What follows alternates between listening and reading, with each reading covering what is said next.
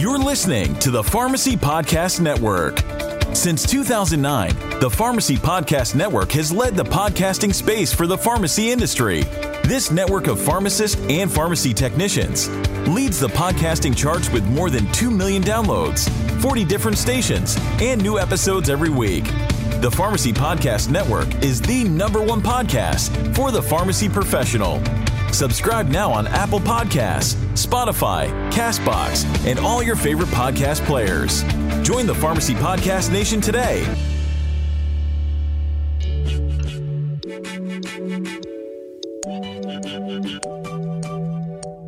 Pharmacy benefit managers, better known as PBMs, are responsible for negotiating payment rates for a large share of prescription drugs distributed in the United States. Recently, state Medicaid systems, policymakers, and national pharmacy associations have expressed concern that certain PBMs' business practices may not be consistent with public policy goals to improve the value of pharmaceutical spending. This podcast series is all about PBM reform. Listen to the discussions, share these podcasts, and help build a new pharmacy payer system which supports our independent community pharmacies, encourages fair and transparent competition in the marketplace, and most importantly, is designed to deliver the best patient care. Pharmacy Podcast Nation, this is the founder of the Pharmacy Podcast Network, Todd Urey. We have multiple things happening at the same time in the change, in the evolution, in the improvement of healthcare in pharmacy specifically. We see the roles of the pharmacists changing. We see the way pharmacists are being paid slowly changing, not fast enough, but definitely changing, where we're focusing on outcomes instead of driving everything by the prescription and the dispensing fee as the heart of how a pharmacy organization, a pharmacist gets paid. We need to start focusing on outcomes and how a pharmacist is an expert in medication management, the key player in healthcare for our patients and their medications. And the rise of the next gen, new coming change agent in the PBM marketplace is happening. We have friends that have been podcasting affiliates with us for years. We also have a theme that we talk about. Part of this series is called PBM Reform. And today it's exciting to talk with Nathan Gabhart, who is the founder and the CEO of an organization that we're going to be talking about today, TrueScripts. I want to welcome Nathan to the Pharmacy Podcast Nation. Thank you, Todd. It's a pleasure to be here. It's an honor to be on your show. And thank you for all you've done for the pharmacy profession. Absolutely. It's my life, and I believe in what pharmacists are able to do and the lives that they save, as well as the money that can be saved if we leverage them more. And I kind of want to give our listeners an idea about the change that is happening in payment models. I want to start off with an overview of yourself and TrueScripts, and then I have some questions for you to really dig into how TrueScripts is helping to change the game. Sure, no, it's my pleasure, and certainly enjoy educating on what's happening behind the curtain of the PBM world. And I'm a pharmacist. I lived in the pharmacy space, the community pharmacy space, for almost 20 years. Being an independent pharmacist and being a partner in a small chain of pharmacies. And it's just something I've always been passionate about. And I graduated from Purdue in '98, and just had the privilege, had the honor of being extremely involved in the pharmacy profession as a student, and then even till today, having served as president of both of the state pharmacy associations for a number of years. We constantly work on legislation, and pharmacy is near and dear to our hearts, and we are pharmacists at heart.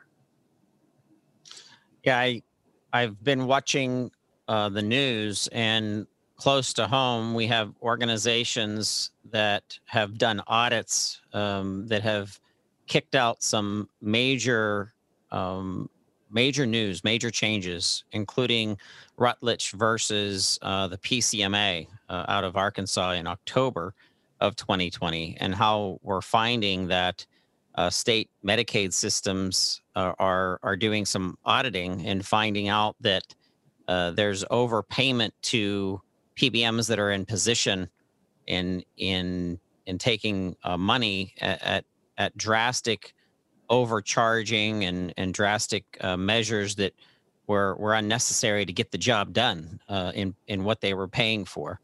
Can you, someone that's been around long enough to see this, when did this start spiraling out of control? In the 80s, there's a guy out of Greensburg, Pennsylvania named Dom Meff. And Dom Meff started one of the original PBMs.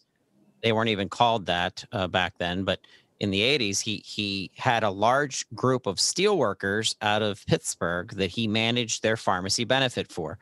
And he would charge a flat fee per prescription. And that was it. And they did formulary management and they did some disease state management. And here we are today, some 30, 40 years later, and we're having to go through this a tremendous wrestle and pull to change the state of PBM. So when did you see this start becoming a major issue? Well, in the early 2000s, I graduated in 98, but my first pharmacy job was really back in 87 in high school. And back then, I believe it was PCS, which was Prescription Card Services, was one of the first PBMs that came out to streamline the HR process so that people didn't have to shoebox their receipts. And then they started negotiating pharmacy network rates to drive down some costs for the employers. And it was a necessary tool. But then what happened was, I think greed took effect. And once these PBMs or PCAs or PBAs, whatever they want to call themselves, once they saw the opportunity of the space that they were sitting in and the translucency of the space they were sitting in, they saw a lot of opportunity to increase their revenue. And we saw it firsthand really back in the Merck Medco days. Merck was a manufacturer. They owned their own PBM and they owned their own mail order pharmacy. So patients were coming into my pharmacy wanting to get their prescriptions refilled, and we were getting rejections saying non-network pharmacy. And that's when we got the initial aha that these PBMs who are supposed to be working solely on the behalf of the client were now looking at steering patients to pharmacies that they owned. And then the first drug that's vividly in my mind is Proquin. Back in the early 2000s, when the anthrax scare was happening, ciprofloxacin was a drug of choice. Cipro was expensive. It just went generic. Walmart was launching their $4 list. Well, lo and behold, Proquin came out. And it was a $600 version of Cipro that had a special coating on it. But some PBMs were requiring Cipro to be used versus the generic ciprofloxacin. And obviously, as pharmacists, we know how much this stuff costs. Even after the rebates and so forth that we receive, we know what this stuff costs. And we knew clinically there was no reason whatsoever to use Proquin over Cipro. And if the patient has dysphagia, then we'd use a compound or the liquid Cipro. So that's when we saw some of the formulary stacking and the pharmacy steering. And then when we learned that the PBMs were charging their clients a low or no admin fee, they were administering their services for free, in essence. Then we used fifth grade math and common sense, which is still pretty prevalent in Southern Indiana, to say, look, they have to be generating their revenue somewhere. And ultimately, it was coming from the drug manufacturers and the pharmacy system. So then that's when we knew we had to do something about it because we were withering on the vine. So in 2006, that's when we decided to start our first PBM. So one way that the PBMs have capitalized on their position is what's known as spread pricing, in which they keep a portion of the amount billed to the health plan for the prescription drugs instead of passing that money on to the pharmacies or to the employer. Talk to us about your business model of what you do to simplify that. Sure. The spread pricing was the foundation of our first PBM. I had a neighbor who was an HR manager, very upset with his PBM. It was one of the big three. Back then, he had the actual invoices that his PBM gave him. So he brought those invoices into me one day, and I was able to find the checks where the PBM paid me. because the way the ecosystem works is the PBM sits right in between the relationship of the employer and the pharmacy. So we adjudicate the claims with the pharmacy, and then we turn around and bill the employer, and then we pay the pharmacy what they're owed. Well, there was this assumption that what the employer was paying was what the pharmacy was receiving. And this was back in 2006, 2005. We had evaluated thousands of claims because I was able to identify my prescription numbers. I pulled my checks. And for the first time really in history up to that point, the employer and the pharmacy could see what the employer was billed and what the pharmacy was paid. And there were some prescriptions where there was an $800 difference. Many were spot on, but on average, it was $15 per prescription on average. And then that's when we knew, okay, this is something. So our motto is we tell all of our clients we could do the exact same thing. So we want to build very lasting relationships, and we want a trust but verify relationship with all of our clients, because we like to tell them what PBMs can do and that we can do the exact same thing, but here is how you are going to ensure we are not doing that. So first off, what we do to ensure that there's no spread pricing is we give the client a detailed claim report every week with their invoice that shows all the claims, all the pharmacies, all the retail prices, what the contract pricing was, and all the costs owed to the pharmacy, and it ties back to the penny to their invoice. So at any point in time, they could call any one of those pharmacies and ask any of them, what do they get paid on a particular prescription number? So that's one reason, that's the only way that they can assure we're not spread pricing. Number two, we own no pharmacies whatsoever. I'm still a licensed pharmacist. I could easily start a specialty pharmacy. I won't say easily because nothing's easy nowadays, but I could start a specialty pharmacy. I could service only our members, and I could generate between $5 and $8 million of net income and offer a competitive price to our clients. But then that's just one step closer to looking like the other guys who own their own PBM. So I'm negotiating with a sister company that I own on behalf of my employer. So we choose not to do that. On all rebates, we use fifth grade math. But first off, what we do is we want to make sure that the drugs are clinically effective. We want to make sure we provide the right drug to the right member at the right time at the right dose. It's critically important. And as a pharmacist, there is nothing more frustrating than seeing the patient across your way, and all you've got to do is tell that patient, go to the ER and get a dose. While your PBM's jerking you around and waiting for a day or two to get a PA done, go to the ER and then tell your HR director that you went to the ER and now they got a $2,000 bill for $6 worth of capsules that would have lasted you 2 days. So enough was enough. So what we want to ensure is that we have the most net cost-effective drugs on the formulary. So we take the contracted price, we take the rebate that can be generated from that drug, and we do the math. And this is assuming that they're both clinically effective, and we want to make sure we have the most cost-effective drug on their formulary. So with TrueScripts, we get a per prescription admin fee for our prescription administration services, which includes about 20 or 25 different services, from call centers to formulary management to a whole host of things.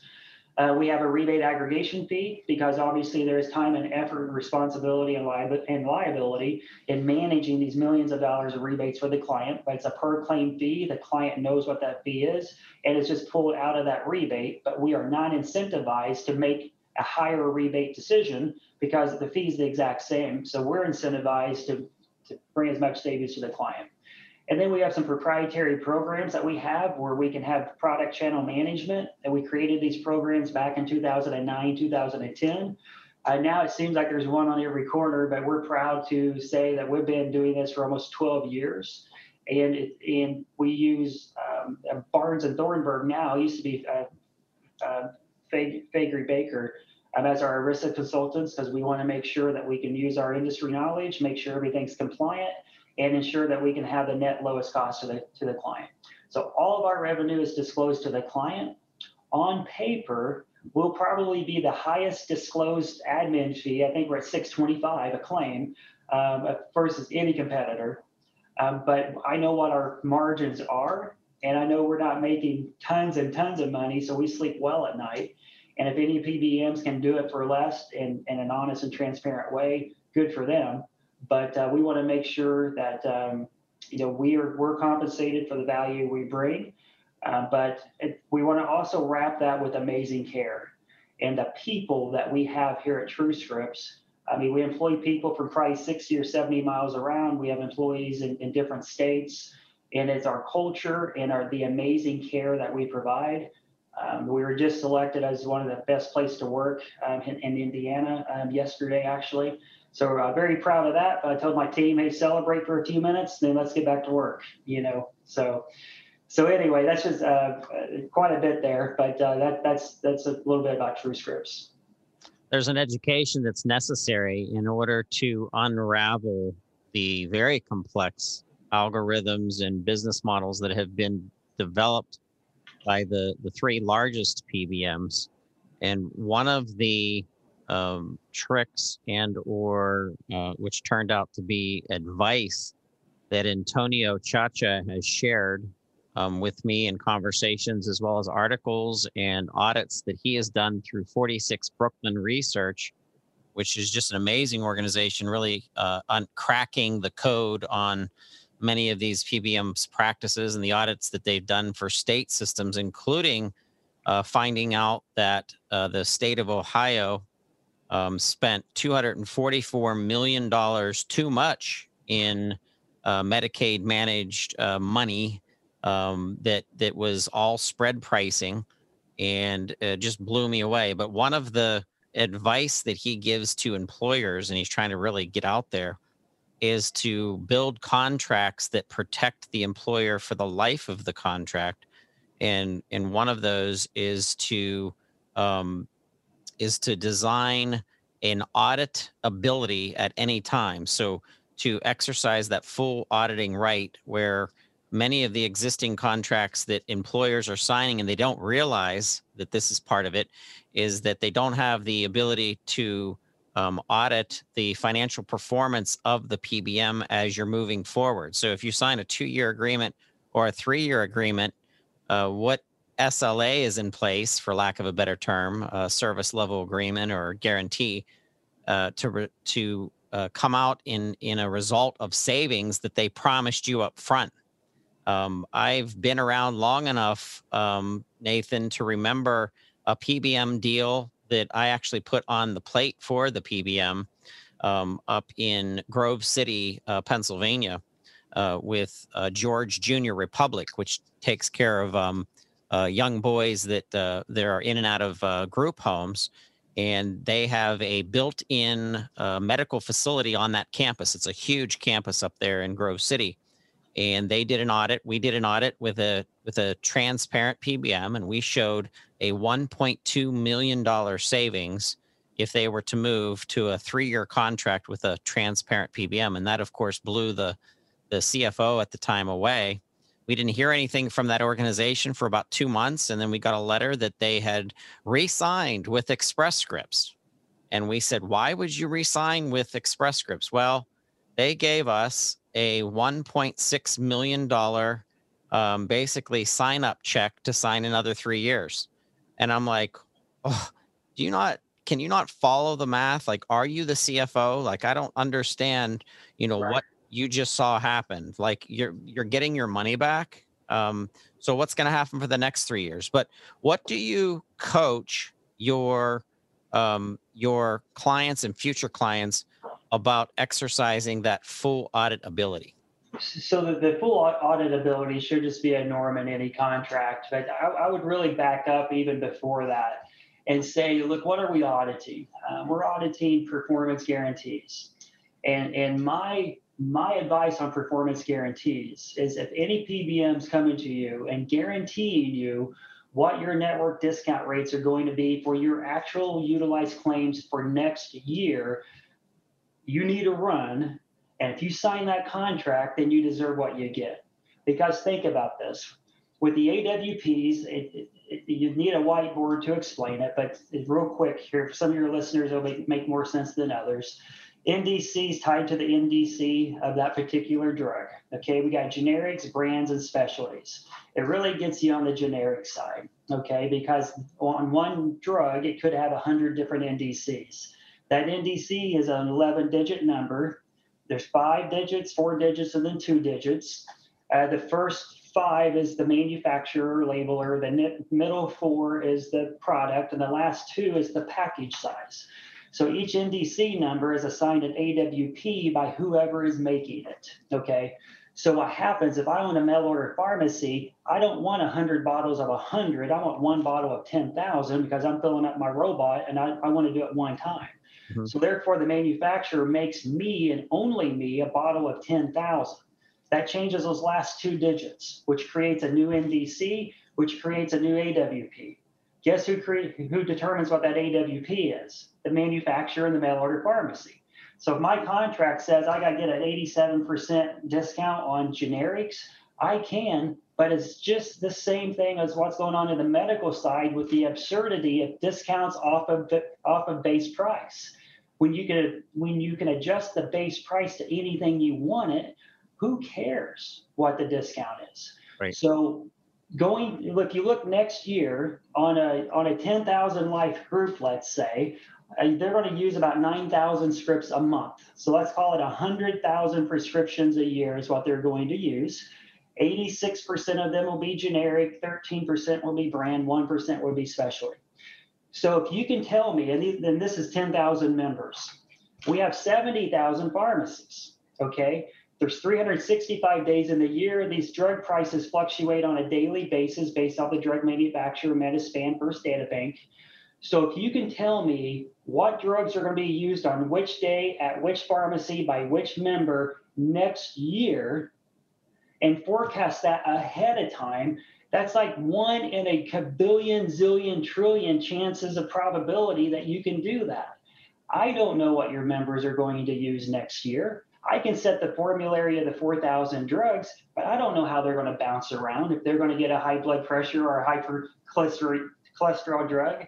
So the point of the matter is, in my opinion, any PBM who guarantees a network discount is having a mail order component.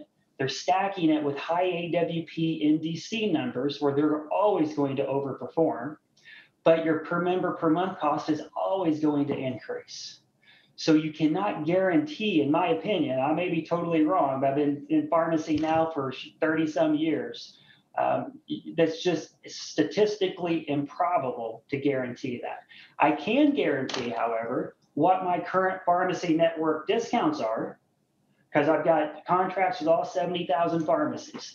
And I can say, out of all these pharmacy contracts, here are my contract rates for next year. So depending on which pharmacy they use, I will guarantee you this is the rate you will get at that pharmacy, but I can't guarantee a member is going to use that pharmacy for that particular drug. So I guess auditing is extremely important. If there's ever any cash transaction or transfer between two parties, there should always be an audit provision in the contract. But if someone's auditing performance guarantees, then the whole foundation to me is flawed. So another question I have for you, because you'll know this, what organization should be in position as a non-biased provider of information where it's an independent pharmacy committee or therapeutics committee that does formulary management so the decisions are not being influenced by the rebates that are being received? Like who do you put in position to do that? Yeah, that's a great question, because obviously it's got to be someone who has the clinical expertise, right, and receives no funding based off any decision they make. So as I think about the different universities, we're very loyal to Purdue. We've got some scholarships set up at Purdue. And as I think of Purdue, they used to have the CVS Caremark Pharmacy Lab. As I think of Butler and some of the other pharmacy schools around, as I think of some of the health systems, as I think of NIH and the federal government. I'm also a county commissioner, and I'm 100% pro-government, but God forbid government's involved in helping us make our daily decisions. But that's a good question, because the pharmacies, I mean, if we want to call balls and strikes here, the pharmacies are trying to generate as high of a reimbursement as they can get, because they're a for-profit business. The PBMs are trying to generate as much revenue as they can get, and the clients are trying to save as much money as they possibly can. So you have all these competing interests. But I do not know the easy answer to that. My first instinct would be it'd have to be some sort of university level or state Department of Health level. But just working with our state legislature, we're working on like 3 PBM bills right now. And if you read the bills, the legislatures just do not understand the industry. And it looks like an anti-PBM bill, but it's not. And it's just a false sense of security. So I don't know how to best answer that question, but I do personally feel it needs to be the employer's PBM that employer hired. Mm-hmm. It really needs to be them at the center of those decisions, because different employers may want different therapeutic classes covered. And I don't think we want any third party to say, hey, look, I know PCSK9s are $2,300 a month, but those really should be on your formulary, and you're thinking they haven't even tried a statin or whatever yet. So I think that decision needs to be tied as closely to the person paying that bill as possible. What about requiring price protection rebates collected by the PBM from the manufacturer to make them disclosed, and telling the employers exactly what's happening so that they receive 100% of that savings? Yeah, that's a good question. I think that's fair. I think it's fair. I mean, theoretically, I was talking to Senator Andy Zay. I don't know him extremely well, but he sponsored a Senate bill, and he's passionate. He wants to clean this stuff up. But I've been doing it for 20 years, and I understand about 10% of it. Yeah. And the point was, I said, hey, look, theoretically, can we not just do a 5500 form on PBMs like the brokers do? And any revenue they get from insurance providers has to be disclosed on the 5500 form, and it's got to be published by the Department of Insurance. So then anyone can log on there and see how much is Anthem or Dental or Vision or whoever are paying these guys. Why don't PBMs have to do that? But then what happens is okay, are we going to do that with liquor stores? Are we going to do that with gas stations? Are we going to do that with podcast owners? Why PBMs? When the client made a knowledgeable decision to hire that PBM, we're trying to protect the client from bad decisions. But how much can you protect the client from bad decisions? I mean, their snow removal company may be a fraud. Their cafeteria provider. I mean, all the other vendors they use. Are we going to be examining their contracts as well? So you get to this philosophical debate where does the free market come to personal choice?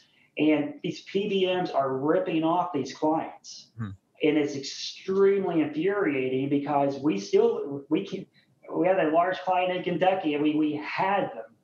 And lo and behold, $1.2 million shows up out of the blue and says, look, we don't want to lose you. And when you're the client and they're going to give you a check for $1.2 million. So anyway, I'm from the government and I'm here to help. I'm a county commissioner. I've been president of the State Commissioners Association. I love government officials, but boy, the closer you can tie the decision and consequences to the person paying that bill, the better. But we use fifth grade math and common sense, Todd. We asked our clients, we're talking to one of our clients, it's probably an $8 billion client. And they were asking, how do we know you're saving us more money than other PBMs? And I said, hey, great question. Here's what we're doing. And we gave them the analytics. I was like, but at the end of the day, it's about fifth grade math and common sense. How is your vendor generating revenue? Do you know? For question number one. Number two, how much? And then question number three, have you verified that with their publicly disclosed financials? Because when they generate $180 billion of revenue and they're charging you zero and giving you a $1.2 million check, give me a break. I mean, even in Kentucky, that doesn't make sense, right? I'm kidding. I love Kentucky. We got a lot of clients in Kentucky, but you get my point. Well, yeah, there was a report that was done that showed, once again, a Medicaid audit for the states of Kentucky, New Jersey, and Illinois. and it showed a generic Nexium. I can't remember the name of that drug. Esomeprazole. Yes. And it was $170 in Kentucky. It was $56 in New Jersey, and it was $145 in Illinois. And everybody's like, what's going on?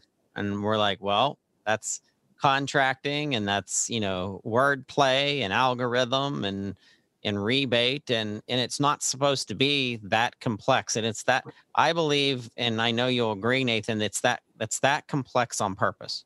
It's totally that complex on purpose. And as a pharmacist, you see the esomeprazole versus omeprazole, and one's an S isomer and one's a D isomer, but it's isomeric because it has both, left-handed and right-handed versions, which probably we just lost your entire audience on that. But as pharmacists, it's a left hand and right hand. So, but in this particular case, Nexium is even less potent. So you got to take 40 milligrams versus 20. So that it all ties back to the guaranteed discounts. I bet they beat their guaranteed discount rate in the contract because they used a high NDC number on that particular drug. But just to tie up that craziness aspect, I'm working with these state senators, and they're wonderful. I mean, they're taking this stuff on their own. Meanwhile, they're filing all these bills, and I said, hey, are you aware that Indiana has an Indiana Aggregate Prescription Purchasing Program, the IAPPP, and they got to have at least 200,000 members. So school systems, municipalities, universities, they got to have at least 200,000 members, and they can only use one of two PBMs, which are the two you're fighting against. Meanwhile, over here, you're saying all your people have to use them. I go, we got to stop the madness here. So anyway, the house of cards is crumbling. I think these larger PBMs are now scurrying on how can we reset our revenue model. Because if they did do it honestly, I do feel they can be as competitive, if not more competitive than we can, just because of scale and expertise. I mean, we've got an incredible team of experts here, but not nearly the scale as the big guys. But when you're a publicly traded company, you're now answering to the stockholders. Well, that's a good point. I feel that we are seeing things changing because of cases, in Arkansas, the attention that Virginia, the state of Virginia, has on this, and really diving into the auditing of the taxpayer, where's the money going, how's it paying for? It's interesting. You just said, Nathan, that you're a commissioner of a county. Have you leveraged your knowledge to save the county money? Okay, a great question. Kind of a long story there. So the first PBM that I was the CEO and co-founder of, before I was a commissioner, the county was our client. So 2013 is when I spun off from my former company. A number of things were happening, just a lot of personal changes, and I just wanted to go a different direction. So I spun off, created TrueScripts, ran for county commissioner. Well, then obviously it was a conflict of interest for me to go back to the county. So we still use my former company. So good thing is we already had implemented a number of the programs that we had in place while I was still there. And then what we were able to do is we took a number of the enhancements that we're able to do just because we don't own any pharmacies now. We're able to be really, truly specialists. We were able to take some of those aspects and give them to our insurance broker and say, hey, look, make sure these are also applied to our current plan design. And we just kind of bolted them on. And it's more of the specialty drugs, making sure that we're using the alternative sourcing and so forth. But first thing we did was got rid of Caremark, back in 2009, 2010. Caremark was out, and then they brought us in as the PBM. And then just naturally, the drug cost decreases because of the spread pricing. Back in 2007, I think we charged a $3 admin fee. So therefore, when you get rid of spread pricing and replace it with a $3 admin fee, there's quite a bit of net gain. And just managing the formulary and at point of sale. I mean, when Duexas and those crazy drugs like that come out and they're $30,000 a year and you can get the active ingredients over the counter, you almost feel guilty because your client looks at you like a genius because you blocked Duexas. Yep. Well, that's just like not sticking your finger in a light socket. When you're a 2-year-old, you may not know that that's not a good idea, but when you're an adult, you're like, well, it's like a no-brainer decision. You just saved them 30 grand and perhaps 30 grand and then 32 next year and 34 the next. So we eliminated all those crazy drugs off the formulary, impacted probably 20 members, but we gave them alternatives that were actually lower cost to them and did the exact same thing.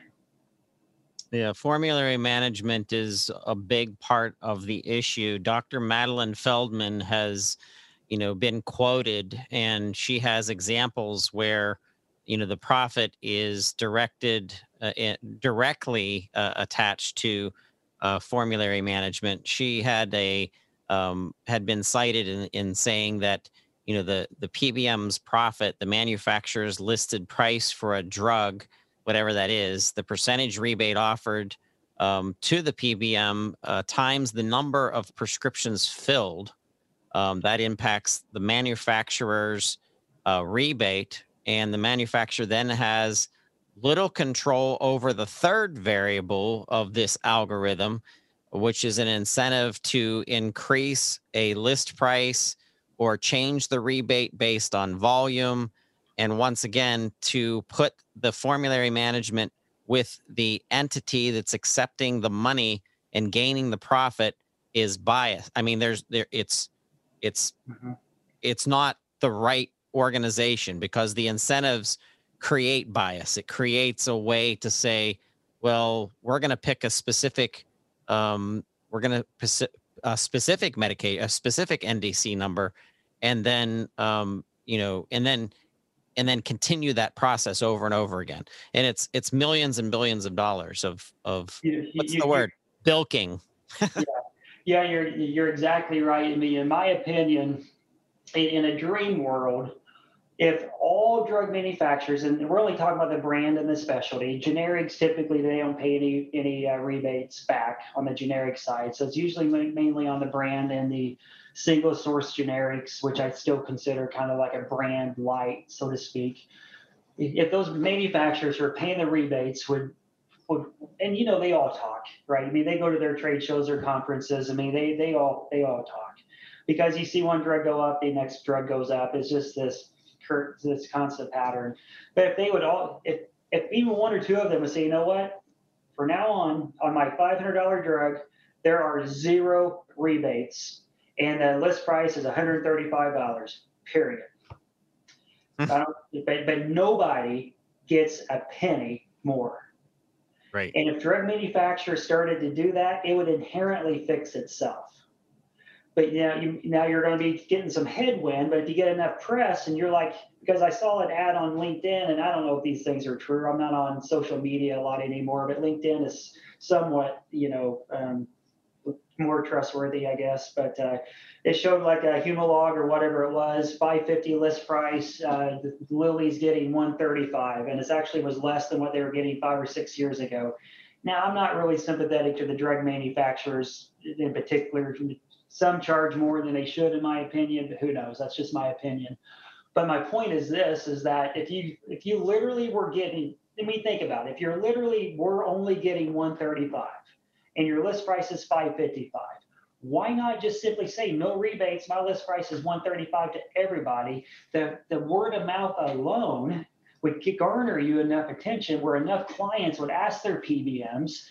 And again, I don't have a whiteboard in front of you, but even if your drug was even if your drug you're currently getting was $500 versus the original $550, and you're getting a $400 rebate 9 months later, you look at that return and you're like, okay, I'm waiting 9 months for $400 and I'm netting $35. But by just paying $135 at point of sale. So I don't really buy into the manufacturer's, pitch that, hey, look, 70% of our total drug costs are rebates and this and that. Because all they got to do is just shed that. But right now, rebates provide absolutely no benefit to the client. But if the list price remains high, you have to have that rebate still coming in. So rebates can go away once that list price drops to offset it, if that makes sense. But we got to get rid of that. if all rebates have to be disclosed to the client, the PBMs are just going to create their own GPO. They're going to create manufacturer admin fees. They're going to create these other terminologies, and the money's just going to funnel in through another direction. But so yeah, it's the rebates definitely are not sustainable. I've enjoyed this conversation. I think there's a lot that we can dig into, especially when we start getting into specialty medications and the need to have these barriers removed and getting patients who are in the most serious of diseases that these complex, very expensive drugs aren't getting paid for, and they're not getting the ability to get their medication based on lack of insurance or whatever the copay is, or whatever the model is, and it's frustrating. So I'd like to have TrueScripts back. If you're listening and you want to learn more about TrueScripts, please go to True, just like the word TRUE, scripts.com. Great domain, by the way. I don't know when you guys got that domain, but TrueScripts.com. I've really enjoyed working with your team on setting up this interview. We would like to have you back, Nathan. You're a breath of fresh air and knowledge. We should put a panel together with some of the other PBMs. I have invited PCMA onto our podcast probably a dozen times, and they still won't come on to set up a very intelligent, well-thought debate. But I'll still be after them. Maybe someday we'll get them on. But I just wanted to thank you for your time today. Thank you, Todd. It's a pleasure. We're extremely passionate. Hopefully I didn't get off tangent too bad, but just passionate about pharmacy, passionate about protecting members and clients. And we'd love to be back anytime. So thanks again. Absolutely. We were talking with Nathan Gabhart with TrueScripts. And once again, you can find his information. I'm going to give a link to his LinkedIn and reach out to him. But we want to thank TrueScripts, and I want to thank you, the listeners. I want to thank you, pharmacists, for everything you're doing during this pandemic. And also a shout out to pharmacy technicians with the work that you do. We sit on a committee. I sit on a committee part of NHA. That's a coalition for pharmacy technicians, because pharmacy technicians your role is also changing, just like pharmacists are. And we're excited about what's going to come in the future. If you have any questions, if you need anything, please reach out to the Pharmacy Podcast Network. You can find us on all social media by going to @PharmacyPodcast, or you can just Google Pharmacy Podcast Network and you'll find us. And as always, I thank you for listening to the Pharmacy Podcast Nation. PBM reform is not a textbook process. This component of healthcare insurance will take time to figure out and will consist of many different players of the pharmaceutical supply chain. If you'd like to contribute information, data, or your own insights on PBM reform, please contact the Pharmacy Podcast Network. Send your email to publisher@pharmacypodcast.com or call us at 412-585-4001.